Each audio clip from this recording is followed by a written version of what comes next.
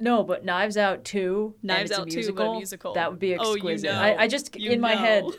like I saw the track list, and at the top, or like not at the top, like song number 4 is like, They Don't Know I Did It. And it's sung by like the current most suspicious person. But it's actually like, it's full of double meanings, but it's referring to something completely unrelated to the murder.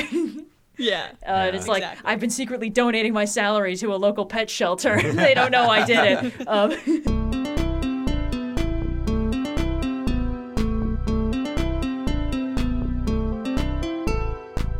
Hello, everybody, and welcome to another episode of the Overly Sarcastic Podcast. I am Blue, and I'm joined by Red. Hello, physically in this specific case, as we are located in the same room. Yes. How unusual.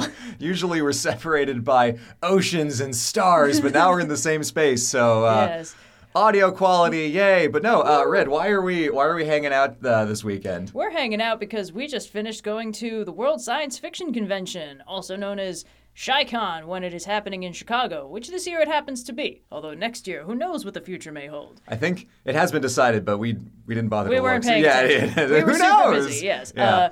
But yes, before we once again part our separate ways, we are taking advantage of this brief period to have just top quality audio quality that's much harder for our beloved editor Indigo to cut apart if we do any I'm also crosstalk. here. Yes, but we decided not to put all three of us in one room. No. Otherwise, it would Sitting be alone on a uneditable. couch. Yeah. But so Red, we had a handful of panels that we, mostly you, were doing, because this is my first time ever doing panels. And it was Yes. fun. It was very was. cool. We had one panel together that was on basically Lancers. It was We're number 2, so we try harder. And then one that was Tropes as Tools, which is like the why did we bother making Trope Talks panel? And they were fun. I had a good time. Did you have any highlights from your experience at the con? Well, honestly, it's just been a lot of fun showing you guys around this convention for the first time because I've been going to sci-fi cons for years and years. But neither of you had been to cons before VidCon in June, and certainly not sci-fi conventions. And as a bit of a convention aficionado, at least before, the dark times, I've developed a lot of opinions about different kinds of conventions. And for me, sci-fi cons are definitely the one I find most comfortable and just kind of nostalgic because this is very much the environment I grew up in the convention circuit. And I've been to we've done C2E2 a couple times Yeah, in a very very fun. just sort of like hanging out, walking Yeah. around capacity. There have been other conventions we've gone to. I've been to a few anime cons around the country, which not really my flavor so much. I tend to operate at like a 6 on an energy scale, and most anime cons tend to average about a 15. So One time I was in Baltimore and BronyCon found me. I might have even been the last one, considering when it happened. It might have. We'll have to ask Jenny. But- Yeah, but yes, so I really enjoy showing people around places that I'm familiar with and just conventions in general. I like knowing how it works and introducing them to other people. And I like it when other people enjoy them. So I'm really glad that you had fun on the panels. No, I had a blast because, I mean, we've done the Trope Talks, we've done the streams, we've done podcasts and all kinds of stuff. But being in front of people it's a different ballgame. Oh, yeah, Like, for even sure. when it's already live, like, there are no retakes. But, like, you're talking to people and, like, you can see them smiling, you hear them laughing. So it's a lot more exciting in a way, even if it's like, a very, smaller, different audience. It's so cool to be there in a space with people and like talk about stuff and actually get that feedback like in real time. Yeah. It's very satisfying. And meeting people and saying hi and like hearing people be like, oh my God, I love your videos. And we had some fans come up and give us like adorable little like crafts that they made, which was super sweet. So Of little felt penguins. Yeah. Finger puppets. Yeah, we got finger puppets of the whole OSP crew. It so was adorable. Wonderful. Yeah. It is definitely true. Like, live feedback from a panel audience is a lot of fun. Because I noticed, like, both of us were like, we're going to make the audience laugh. And a lot of people we were on panels with they didn't seem to have that same objective, but I was like, it's going to happen. Yeah. We gotta. We had some good jokes and yeah. callbacks and stuff. Yeah. Yeah, no, it was a lot of fun. I just want to real quick shout out the convention's extremely stringent mask and vaccination policy. Yeah. Because both of us have successfully tested negative, so we didn't pick up any con Yep, crud no because con we crud. stayed masked the whole time. Yep. You could not pay me to stop doing this. I am so used to getting so sick after conventions. Like, day one, someone like shakes your hand. Anyway, whatever. My point is, Heck yeah. Yeah. They did a really good job. Big ups to the health and safety Yeah. at Chi-Con and Worldcon. That was really fantastic. Yeah, so hell yeah. But yeah, that was what we've been up to this week. But beyond that, we also had a couple videos that went out. We retreat back into the digital world. Yes, once you can't see me. Yeah, so first there was our part of the One Musical Scene collab, Yes. organized by Nando V Movies, who does one of these every year, and it's always an absolute delight to participate in. Yeah. And it gave me an excuse to talk about the greatest movie known to man, Kung Fu Panda 2, the one with the peacock guy voiced by Gary Oldman. Really?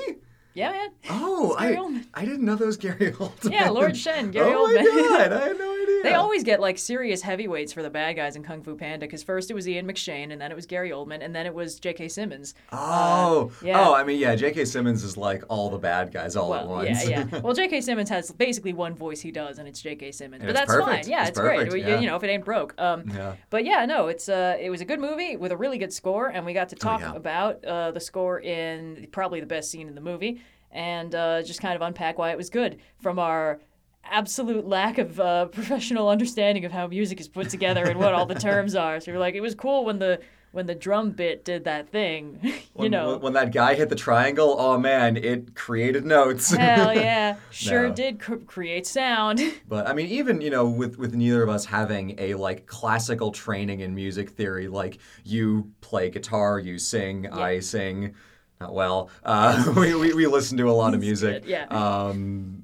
Like I did choir. It's like I did bass, so like I can't sing the main line of any of the popular songs. Yeah, like put me on Hellfire, I'm great. But anyway, yeah. So no, I mean, our like kind of half in, half out experience, where it's like we don't have the technical terms, but we still have like enough of an understanding of not just like music, but also story structure and how it works together, that I think the discussion was really great. And also all of the other videos in the playlist were so fantastic. Nando had a great movie, Nando had a great video about the movies of James Gunn, The Suicide Squad and Guardians of the Galaxy, and songs about chains, which were really interesting to hear about. So his video was great. And there's a whole bunch of other ones in there that were also good. So Yeah, winners all around. Yeah, it was very fun. I had a lot of fun just getting to sort of unpack what exactly was going on with the score and the scene and why it worked as well as it did. And when we were initially discussing it, we were thinking of doing 2 separate scenes, and then we were like, no, hold on. Let's This do is this good. one. And we were sort of trying to find a way to split the difference of the format between just, we're going to talk completely free form and like, well, I have like specific notes of timestamps, and I think we managed to hit a pretty good compromise where it's like the first like 5 minutes are like, okay, here's my script, here's 2 pages that I wrote up about this just kind of on my phone while I was listening through it, like with full headphones, like, all right, wow, what is that instrument doing that thing that I don't have the terminology to describe? And then after that, we just kind of sat down for 40 minutes and we're like, so what the fuck was up with that? That was so cool. Yeah. Always fun to just kind of get to gush about something really exciting. Yeah. And honestly, that's kind of like, at least in my head, it was sort of the impetus for the format of the detailed diatribes, is like having done some videos for one excellent scene with Nando's collab a couple years back. It's like, when we do this next year, how are we going to go about it? Because doing those scenes for us was super fun. Yeah. And being able to be like, oh, here's our way that we can talk about like extremely like deep dive popular media was like, yes, so it came full circle between this one and then last year's Castlevania. Yes. The detailed diatribes have really come into their own, I think. Every one of our videos is someone's favorite, and hearing people be like, yo, the detailed diatribes are so good, I really like them, it is super cool to hear that. So. And on the subject of things that are super, man. Yeah, because we had a second detailed diatribe this week because we were really busy. Yeah, I don't necessarily want to phrase it as just that we were really busy, and No, I yeah. have phrased it as that in the past, so I'm not like, Yeah, no stress. But we had done the satirizing Superman detail diatribe, and then weeks later, we were chatting just offhandedly, like, oh, I was thinking about this thing, and there's this really cool bit in whatever, like Justice League or something, and like, maybe there's something here. Yeah. And then we just sat down furiously taking notes on a Google Doc, and then like woke up at 4 a.m. like, okay, we got it. Yeah. I was so ready for this video because when we were talking about this, like, you made the point that made the gears like shift in my head, which was because, of course, when we did the first Superman diatribe, it was mostly me being like, man, he's just the coolest and he's a sweetheart and I like these stories about him and it's fun and it makes me mad when people don't get him. But even then it's like, I just like him because he's got a good heart and he's like, he's a very important force for good. And then you were like, yeah, and it's cool how he rescues people. And I was like, what the fuck? Why didn't I? What? Because it's like, that's absolutely true. It sounds obvious and it kind of is.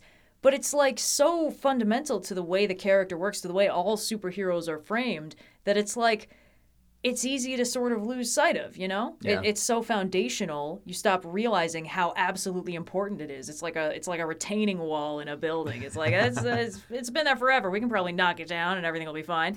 And just the sheer fact that Superman is not only like a better person when he rescues people, his stories are more interesting. Yeah. It was like, oh yeah, that's kind of the whole crux of the issue, isn't it? Because, writers aren't under any obligation to write people who are good people. They're not under any obligation to write characters that always do the right thing or do good stuff. Mm. But they do need to be interesting because the point of art is to entertain. And if it's not entertaining, then it seems to be kind of beefing it on something important. And it's like, this is genuinely the most interesting thing you can do with this character is let him save everybody.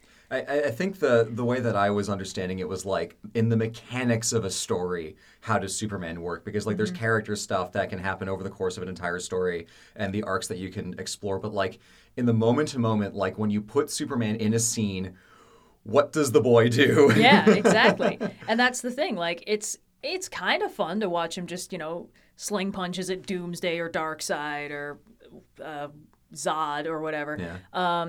But there's only so much you can do with that, and it really runs the risk of kind of warping him because it's like either he instantly wins or he gets swatted around way more than somebody faster than a speeding bullet and more powerful than a locomotive probably should be. Yeah. And it's genuinely more interesting to show him going out and rescuing people and using the freeze breath to put out a fire in a building and hold up a support beam and one of the commenters had mentioned that he is not the ultimate fighter. He's the ultimate firefighter. Yeah. I beefed that. The commenter was much more elegant than I just was. Yeah. But having him be the ultimate firefighter and the ultimate saving person is, I think, easy to get a little bit lost in when there are so many other superheroes who can do all those things. Like, Wonder Woman can also save people, Martian Manhunter can also save people. Like, all these other people can still save people. But the way in which Superman works is a special case because he can do almost everything and he's such a Swiss Army knife. Yeah. And he is so uninteresting in combat because even though some commenters made it the point that in various continuities he did receive some formal training, he's not on the same level as Batman, who was fully trained by ninjas. Like, he had some boxing classes. Great. But looking at, Superman as, it's not just that he is really good at saving people, it's that those are kind of the only stories where he really, really, really works. Yeah. So he's the character where leaning into that is the most effective more than any other character, I think. And it was very interesting because that point kind of just stitched the whole concept of this character together for me because, I've talked a lot about there are a lot of superheroes that I really like because they are kind of the team powerhouse. They're the reliable character. And it is sort of interesting that Superman, under some circumstances, isn't really that. He's the frontline fighter. He charges in, gets swatted into the sidewalk, and then spends the next 5 minutes peeling himself out of a crater. And then he comes back and joins the fight. Because otherwise, it's like, oh no, a problem. Superman will just go punch it. The Justice League writers' room had a lot of problems with power stuff like that. One of the in-jokes I guess they had was, is this going to be the week where we let Green Lantern make a road so Flash can throw something into the sun and make it not be a problem anymore? And they finally let him do it in the finale because they were like, we can't, if we establish this precedent, we are never going to be able to have a threat in this series again. And Superman is kind of like that, but personified. So giving him stuff to do that isn't punch the bad guy until the bad guy stops, or give the other Leaguers something to do that adds more meaning to Superman's punch the bad guy until the bad guy stops actions, make him more interesting. The episode of Justice League that I brought up as like required viewing on that episode was Doomsday Protocol? Doomsday Protocol, Yeah. yes. Because Cadmus creates this monster, Doomsday, to kill Superman and like brainwashes him to want to kill Superman. In fact, I think he might have been created in a different universe and then he came through. No, sorry. I'm getting things confused. The Justice Lords at one point showed up and lobotomized him, but then he got better. Yeah. And then he was like, I'm mad at Superman. And it's like, well, this Superman didn't hurt you. And he's like, I don't care. I'm a creature of very simple pleasures. And he basically goes to go beat up Superman, who happens to be trying to stop an active volcano from destroying an entire island nation at the time. Which is great because when Doomsday shows up, he says, Superman, I've come to kill you. Is this a bad time? And it's like, it literally is. We can reschedule. I'm open to that. So like everyone else is evacuating everyone from the island while Superman's getting his ass kicked in an active volcano. And they're like, Superman, do you need any help in there? And he's like, no, evacuate the island. I'll handle this. Yeah. And I just love that. I love that because it's like this could have been so easily just some very standard Death of Superman stuff where they're just slugging it out in a big street with basically nobody around for Superman to rescue and no chance for him to rescue them anyway because he's busy slugging it out with Doomsday. And instead they were like, you know what would make this better? Stakes. So it's just good. It's dang good. And you made a really good point about that. And I'm really glad we got to turn it into a whole video. Just because, like, you know, the mystery of what is the point of Superman feels like a question that shouldn't be this complicated. But, you know, as we've discussed, there have been a lot of versions that don't seem to get the point of Superman. And then they get paid a bunch of money to write Superman stories where Superman doesn't have a point. And maybe that's the point. It's like, no, it's fucking not. That really is the tragedy of the Snyder movies. Yeah. Like, they started with this character of Clark who, like, so clearly wants to help. And then the next 3 movies just wear him down. It's like, no! Yeah. He was perfect! Like, sweet boy, you killed him!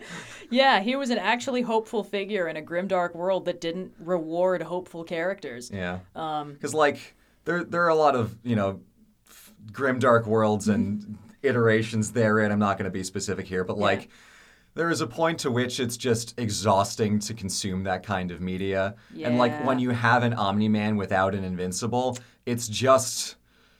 It's like, even if it's good satire, it's like, I don't need this. I was briefly discussing this in a video that isn't out yet and won't be out for a couple months, but I kind of zeroed in on this thing that I noticed, that part of the problem I have with some narratives about hope is that they will talk a big game about hope is so important, we must hold on to hope, and then they will ruthlessly crush those characters. Not to the point of them being like, I've given up hope, but more just like, okay, yeah, they had hope, and then they died pointlessly. So, like, look at all the good their hope did. It's Mission accomplished. It's like you read the fucking Little Match Girl, and you're like, oh, at least she still hoped for a better world in the end. And it's like, I don't care. She died, and it was sad. This story didn't reward her hopeful endeavors. But some stories do. And this is kind of a separation between, like, a grimdark narrative and a grim, like, a really dark and grim narrative that still recognizes that there was a world beyond that. Because if you have a grimdark narrative that's like, you have hope, smack, smack, smack, not anymore. But then you have a narrative where it's like, yes, you're doomed. Like, you're on the Titanic and it's going down, something like that. But we can get these people to safety. We can do these things that help. We can make sure this doesn't happen again. All these little things that reward the characters for not giving up and despairing.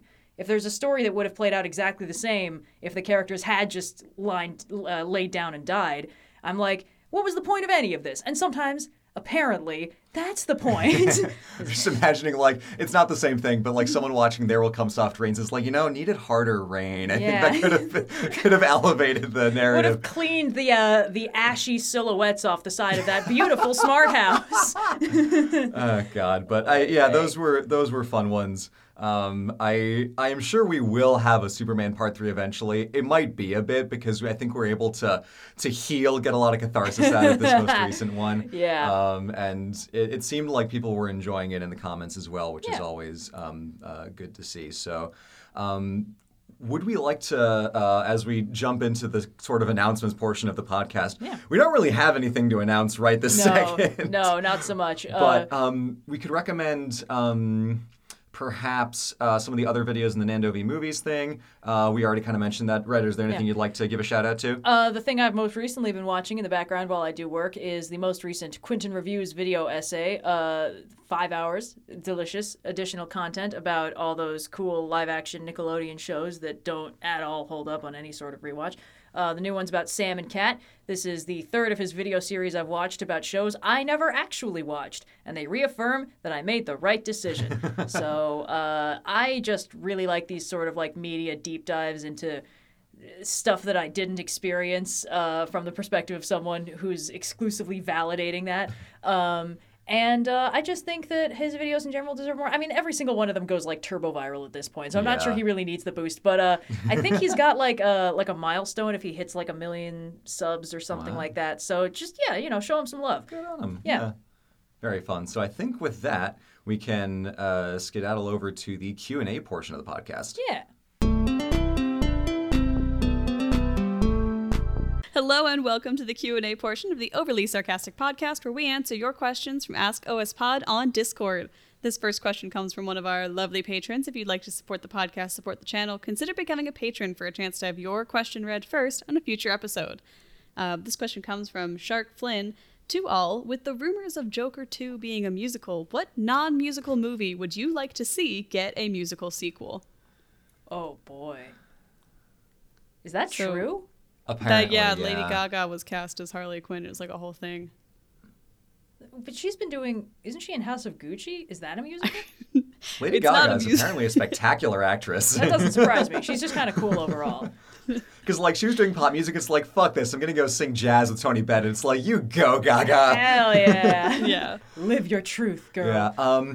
I, having not seen Joker and having no interest in it for aforementioned reasons, Yes. like 2 minutes ago in podcast time, what movie that is not a musical would benefit from being a musical? Batman. There's There the Brave is and a the song Bold the good episode. folks sing. That's a musical. That's a So I deep feel like it pull. wouldn't be too hard to make a Batman sequel that was a musical. They did, and with the CW Arrowverse stuff, they had that Flash Supergirl musical because, like, they had both Grant Gustin Gustin also. and Melissa Benoist were both, like, on Glee, I remember. Well, I know Grant Gustin Yeah. for sure was. Yeah, I think they both were. Yeah. I mean, they can both sing. Yeah. That was far from the deal breaker that made me stop watching the CW. That was like seasons later. But I guess, like, if you're thinking of a movie that wasn't a musical to start with, that you think not only is there more story that could be told here, but it would benefit from being told in a musical format. They're already making like 6 Avatar sequels. You could make one of them a musical. one a musical. Easy. Yeah.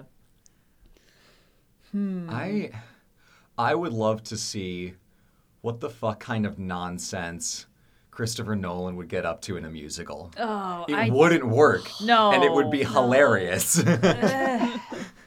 It's Just like, reenacting what happens if we just played all of our songs backwards? No, you know that what Nolan would do is be like, it's unrealistic that all this fancy lighting and stagecraft would just materialize for the purposes of a musical number. So what we just reinvent is the fucking Tom Hooper movie musical. Yeah. You're just creating Tom Hooper 2.0.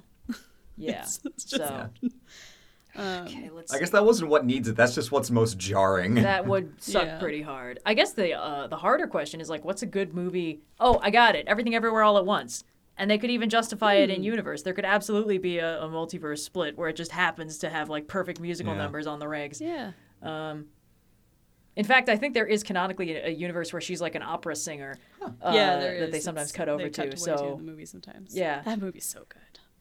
I don't think it really needs a sequel, but I think if they did make it a sequel, they would have to make it even more batshit than the first one. And I think doing some kind of weird genre bending, like, because they already did that. Like, they had a fight scene that was full, like, Jackie Chan homage, and then they had all this other stuff that was kind of more like what's like the modern equivalent of something like Bridgerton or like Jane Austen, you know, like everyone's Like rich and fancy and A having Regency. romantic. Yeah. A Regency, yeah, like a modern Regency Regency. romance, but like set in a different time period. Not Regency. Yeah, I Yeah. guess just Roman. No, that doesn't sound right. It doesn't have the right implications. But, like, it was already genre bending. They could just do different genres for the next one. I think they should just Yeah. make season 3 of Bridgerton a musical. I feel like that would just be, you know, you already got 2 seasons of the classic Regency shit under your belt, and you keep making me listen to like quadrille versions of Taylor Swift songs. You might as well just add What? words to it. Because all the songs in that show are like, what was the one that was going around for a while?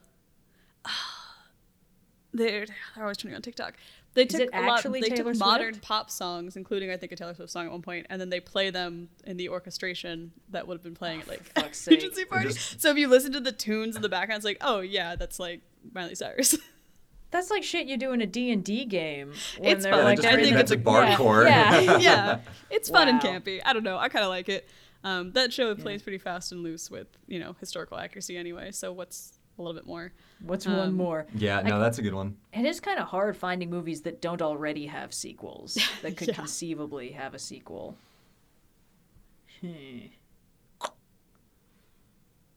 What's like a good underrated gem? Oh, you know what? I want League of Extraordinary Gentlemen 2. Can't be more of a tire fire than the first one. And this time they all sing.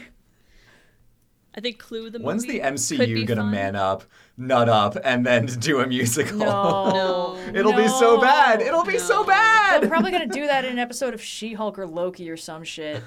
Yeah.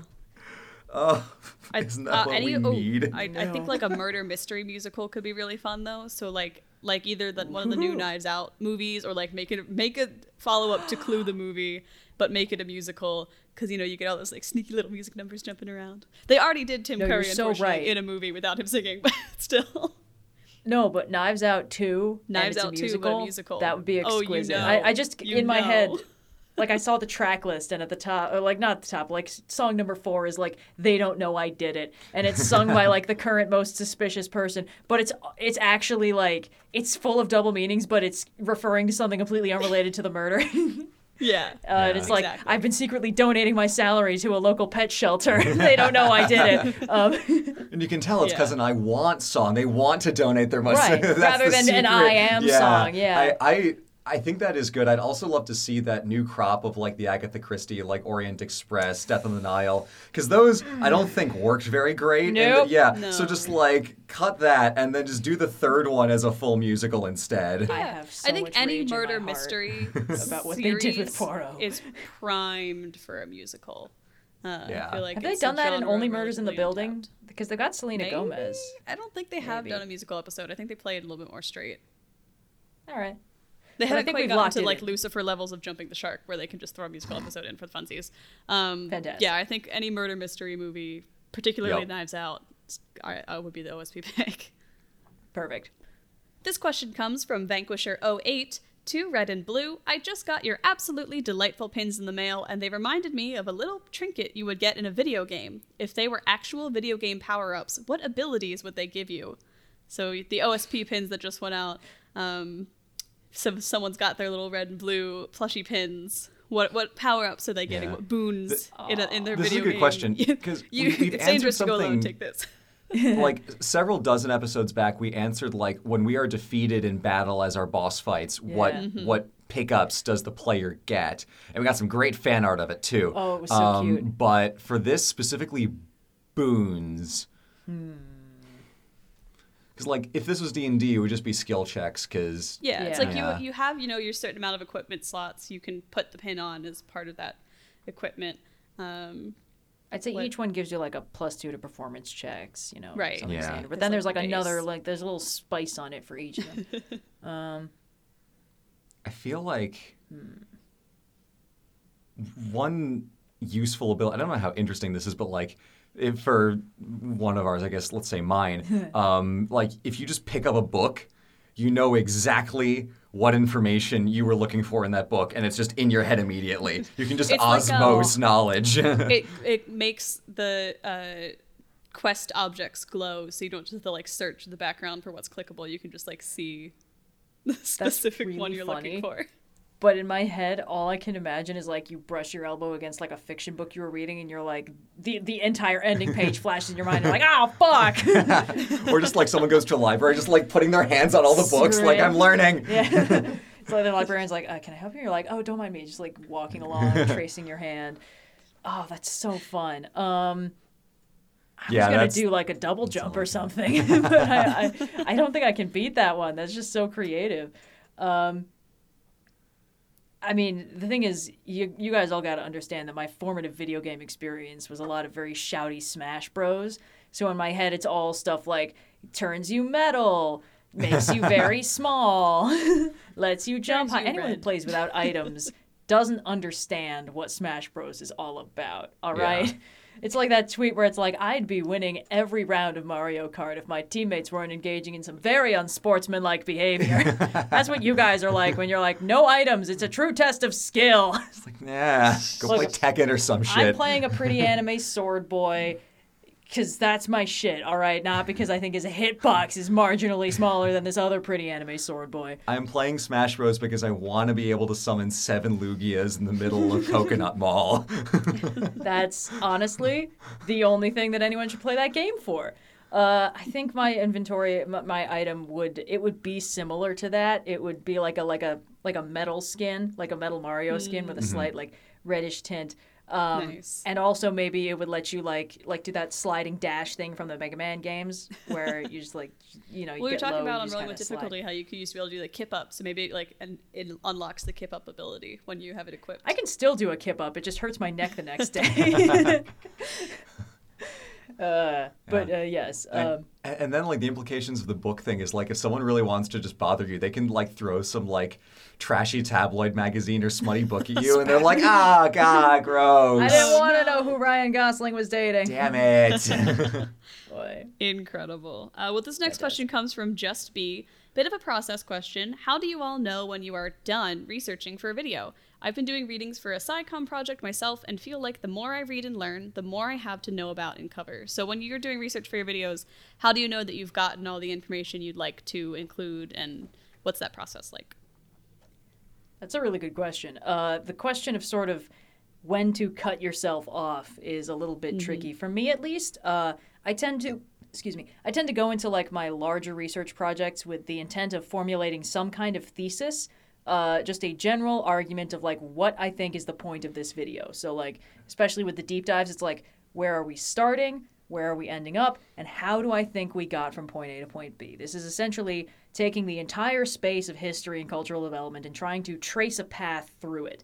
And then how much do I need to build out on either side for that to make sense? And how do I navigate from point A to point B? So essentially the first step of, okay, the research is done, because there's 2 stages in this version, is I've found the path. I have figured out how I think this got from point A to point B. And then the second part is, how much context do I need, and will that in turn send me off on other little rabbit holes? And that's a question of like personal restraint as a writer, and like how far outside of your charge are you going to go here? Exactly, yeah. So in a lot of these cases, it's just like, okay, this is the thing that happens in this specific story, who wrote it, and when, and does it happen in another story that might have a connection to it, like that kind of thing. So just like the basic level of context, the bare minimum around the path is, who wrote this thing? When did they write it? Was anything really important happening around them at the time? And then you can sort of build out from there. But honestly, that tends to be its own thing. Yeah.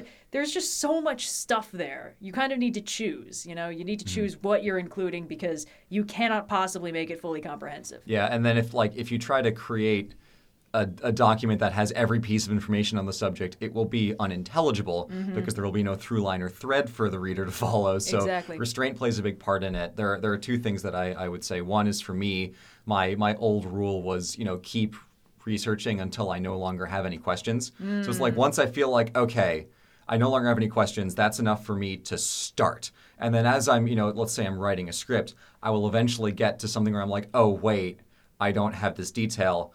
Now I have so much background information that I know where to go looking for it. Yeah. So I don't anticipate I'll be able to get everything done on the first pass because I'll just never write the damn thing. Get enough that I can start, trusting that eventually I will get to the point where if I have a question, I'll know exactly where to look and I can find it quickly and easily, rather than, either just researching forever or starting and then getting to sentence 2 and it's like, okay, now I have no idea what I'm doing. So it's a balance. It's not like just research and then just write. It's a bunch of research at the front and then you kind of like go back and forth between writing, research, and then eventually you finish your charge, assuming you don't turn it into a 5-hour video essay. Yeah. No, that's definitely similar to my approach on that regard too, because once I have like a full set of notes, I often, when I'm writing through it, will kind of end up taking a slightly different approach than I was expecting, or like a thing that I was sort of glossing over is like, hold on, there's something there actually. That's interesting. I mean, there's no hard line rule for this, obviously. I think that this entire space has such like fuzzy edges that there's no real way to be like, I've done it. I've found every single relevant piece of information about this one thing.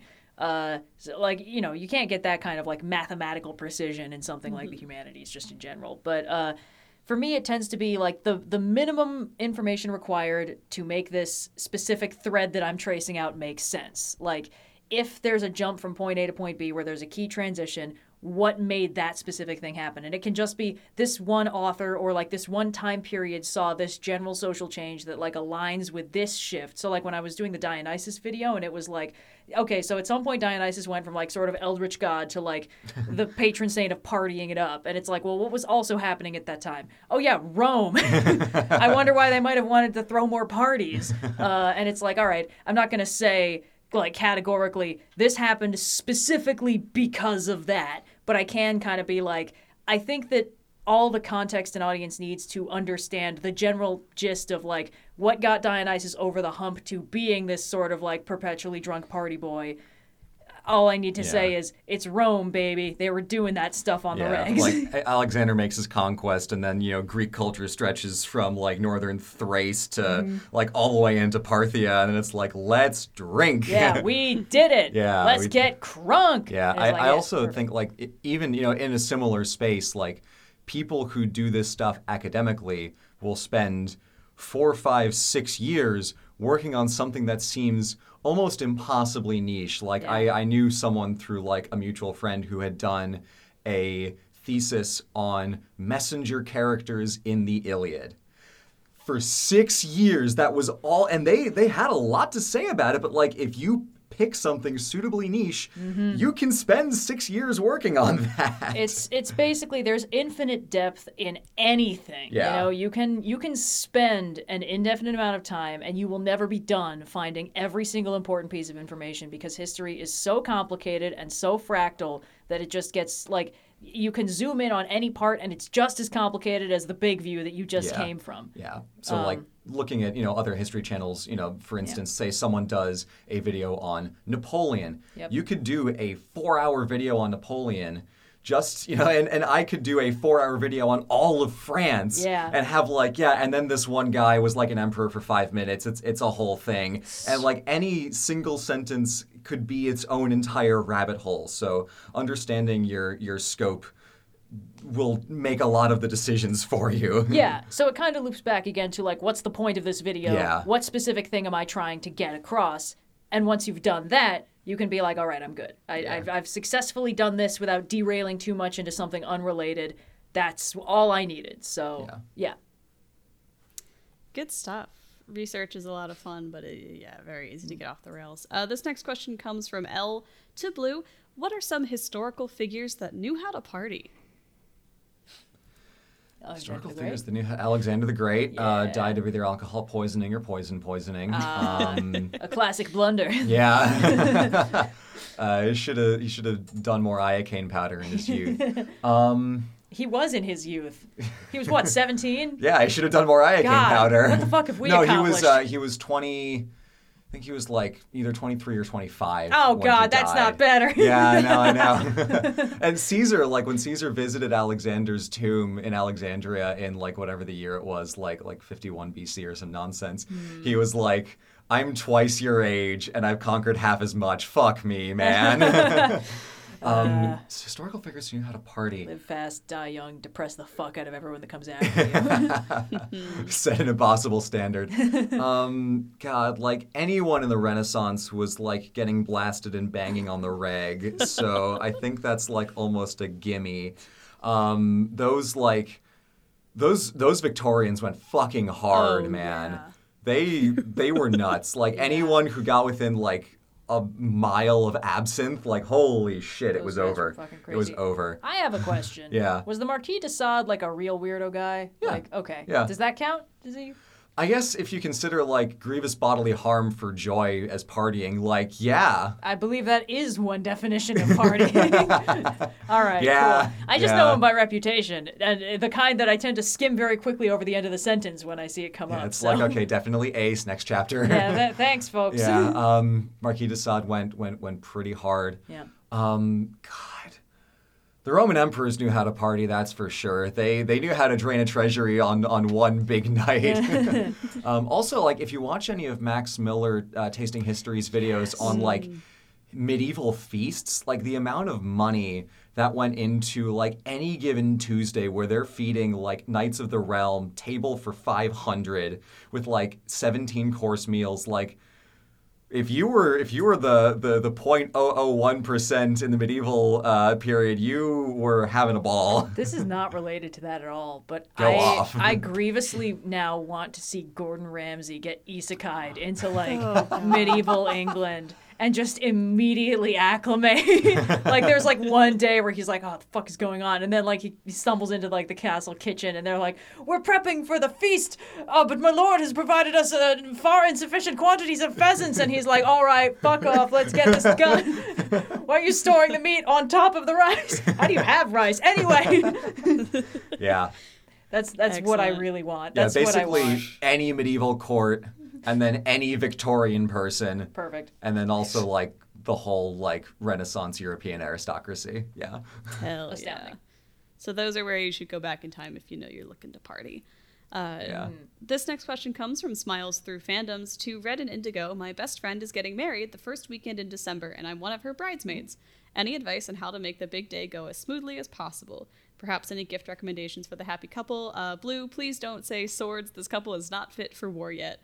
Love the channel, love the pod, and hope you have a good day. So we were grooms mates for Blue and Cyan. Not quite the same thing. Not exactly the same, but do you have any tips on how to make how to support your friend on their big day? Or I guess Blue, is there anything that you or Cyan experienced? When the groom accidentally leaves half of the bouquets at his apartment, make sure that Yeah. one of you has a car. Yeah. I mean, that Yeah. is genuinely like a good thing to consider. Because, we, as groomsmaids, like the bridesmaids were like at like DEFCON 4 going Oh, on, God, like yeah. crazy shit was happening. And then we were just like chilling with like the Wii Sports theme music in the background, just like eating Danishes, being like, man, pretty Yeah. view. But what that basically means is that you are on standby Yeah. in case any shit happens. Because what ended up happening, as we just hinted at, is that some bouquets got left behind at a critical location. There was a lot of stuff that we did manage Yeah. to cart over to the hotel. That's the thing. A wedding is a hugely complicated endeavor, but that means Yeah. it has a lot of potential points of failure. And essentially, as an ally to the happy couple, what this means is that it is your duty to stand stalwart and true and prepare for whatever fates may conspire against them on this their wedding day. I've been a bridesmaid on other occasions, and it's the same. I mean, it's a different title, same concept. You're there to make sure that your friend has the best day possible and to help alleviate any stress that may arise, whether that's being ready Yeah. to run an errand last minute or just like cracking jokes at the right moment to relieve the tension. Just focus on like supporting your friend, making sure that they are staying as calm as possible and enjoying themselves. And weddings Yeah. are stressful. Yeah. Yeah. As for basically gifts, well, okay, gifts is like a whole different ballgame. That really Yeah. depends on who they are. But like for the actual wedding, like being like ready in case they need something Yeah. is helpful because like Yeah. in general, when it comes to a wedding, it's not your job to like take the initiative and do anything weird. But if like anyone higher up the wedding chain is like, hey, this thing needs doing, can you do specifically X, Y, and Z? You're like, yes. So Yeah. in this specific case, I and one other groomsmate ended up basically piling into his car, tearing across town, picking up the box, tearing back across town, and we were fine. And it was also helpful because, like, as the groomsmates, we were a little more disposable, so the fact that it was raining was not a deal breaker because we were in suits, and it's like, if this was the groom, he can't get damp. It's not allowed. If we My hair wait, would the poof groom beyond gets maximum damp. volume. yeah. He turns into an evil so gremlin, basically, and then we got to reschedule the whole wedding. It's like a whole thing. yeah, Yeah. exactly. The clock strikes midnight and he turns into a pumpkin. So basically, it's, you know, you don't need to worry about the planning part. The other people have already done the hard part of planning Yeah. out the wedding. You basically just need to be on standby in case they need something that you can do. Yeah. But or also if you are a don't bridesmaid, please don't. do be on time if they tell you to come get your hair and makeup done. Yes, schedule I is guess very don't important. actively fuck up the schedule, but like otherwise, you know, like be on time Yeah. to stuff. If you have the if you have a car around, that's always a helpful resource to have. You know, if you have the option of like running out, buying something, that's also good. But like, Yeah. you The know, it's a general big gist of it is group like endeavor. you're there to support your friend, so be ready to be helpful and supportive. Basically, Yeah. however that looks for that particular day, it's going to be different for every wedding. And also, it's never wrong to just get something off the registry. People wouldn't put stuff on the registry if they didn't want it. So if you're ever if Yeah, you for can't sure. think of something that you're like, I definitely want to get this for my friend, just get them something off the registry. It's fine. Cool. Nice. Yeah, well, we have time for one last question today before we sign off on this here podcast. This one comes from Scar Covey. To all, this is based on an ask from the Aurora Tumblr. If you were a magical girl, what would your name and power/weapon be? Thank you for all your hard work on your videos and comic. They always bring such a joy to my day. I'm very glad that this transplanted onto the pod because when I initially answered this question on Tumblr, I was suffering from the fact that I have not consumed very much magical girl media. I've read the webcomic Sleepless Domain, which I highly recommend. It's quite good. First 2 chapters are very heavy, be warned. And I've watched 11 episodes total of Sailor Moon. And Yeah. I've watched Madoka one time for like a video, but not really since. So I don't really understand the naming conventions. As I understand it, a lot of them don't really get Usually, special they just code sort names. of pick a theme, and then it's like, we're going to run with that. That's why, like, the Sailor Scouts are all planets and or the moon. What is it? Tokyo Mew Mew, they're all, like, fruits and vegetables and stuff. I'm sorry, back up. Tokyo Mew Mew. It's got a reboot recently, so I've been seeing buzz about it, or remake, but I didn't actually watch the show when I was a kid. But some of them don't have nicknames. Some of them just have like powers that have a very specific theme, and so they just sort of wear their theme. So I guess, you know, OSP were already color coded. We could Yes. make That the part's easy. hypothetical OSP magical girl team. So I guess the question then becomes like, are we going in like a Winx Club direction where we each have like a very specific domain that gives us power? Like, one is the music person, one is the fire person. I have questions Or- about this. Yeah, I've of heard course. Winx Club name dropped, and I saw stuff about the live action remake Oh, nobody liked. What are the rules of this world? They are fairies, so like anyone who's a fairy can transform, but then everyone has a very specific set of things that they can do when they are a fairy. Like, they have a specific power set. Usually it's based on like where they're from or some tangible like trait. So like there's the tech one, and then there's the music one, and then there's the flowers and plants one, and they don't like cross over much, which is pretty standard for is very magical cool. girls. Usually whatever your elemental or Is- iconography is, you're going to be doing just that.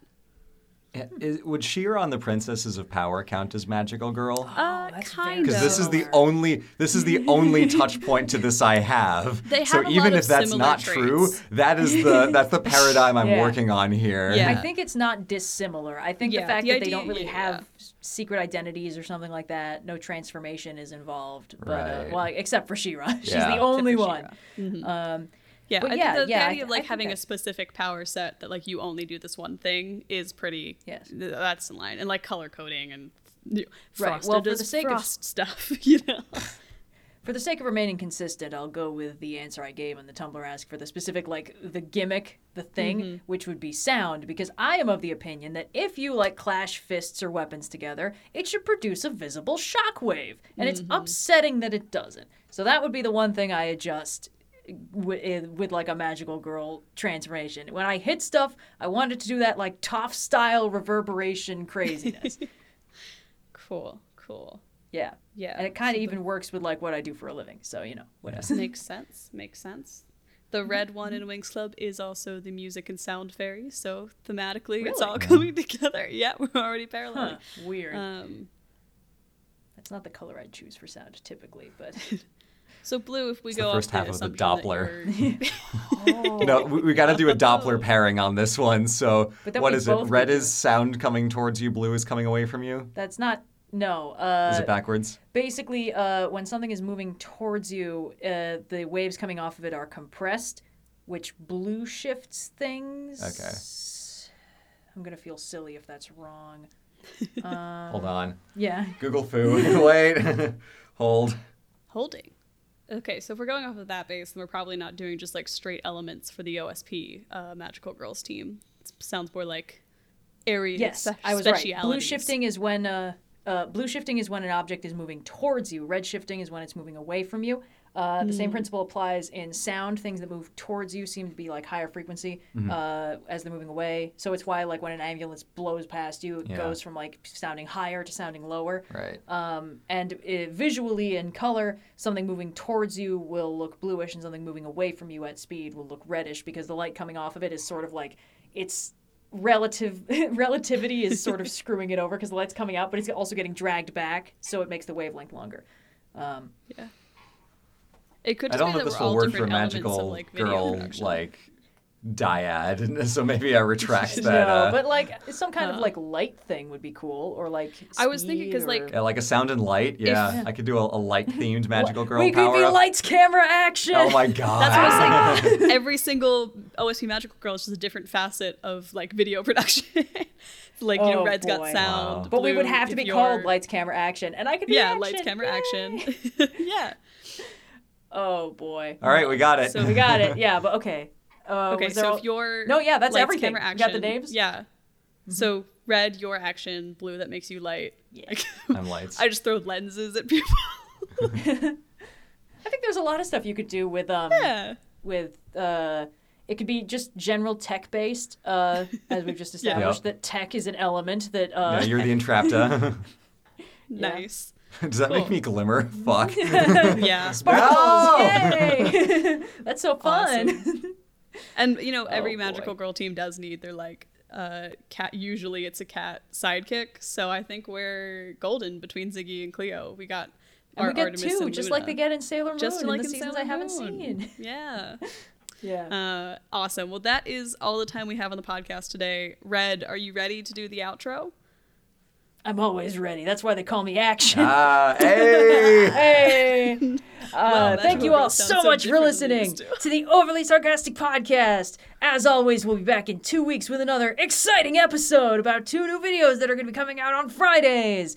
I don't remember what they are right now, but that's okay. Me in the future will. And she's red shifting away from us as we speak. I'm losing the thread here, but that's okay. I think that's basically all our bases covered because we didn't really have a lot going on, except for in real life where we had an absolute fuck ton going on. So, until next time, I've been Red, I've been Sparkles. and this has been an Overly Sarcastic Podcast. Thanks so much for listening to this week's episode of the Overly Sarcastic Podcast. We'll be back on September 21st with another thrilling installment, but if you miss us before then, be sure to check out Overly Sarcastic Productions on YouTube. Got a question for the pod? Head over to Ask OS Pod on Discord for a chance for your question to be featured in a future episode. If you enjoyed the show, please rate us and leave a review on your preferred podcast platform, and if you really enjoyed the show, consider becoming a patron. Links to all that and more can be found in the show notes below.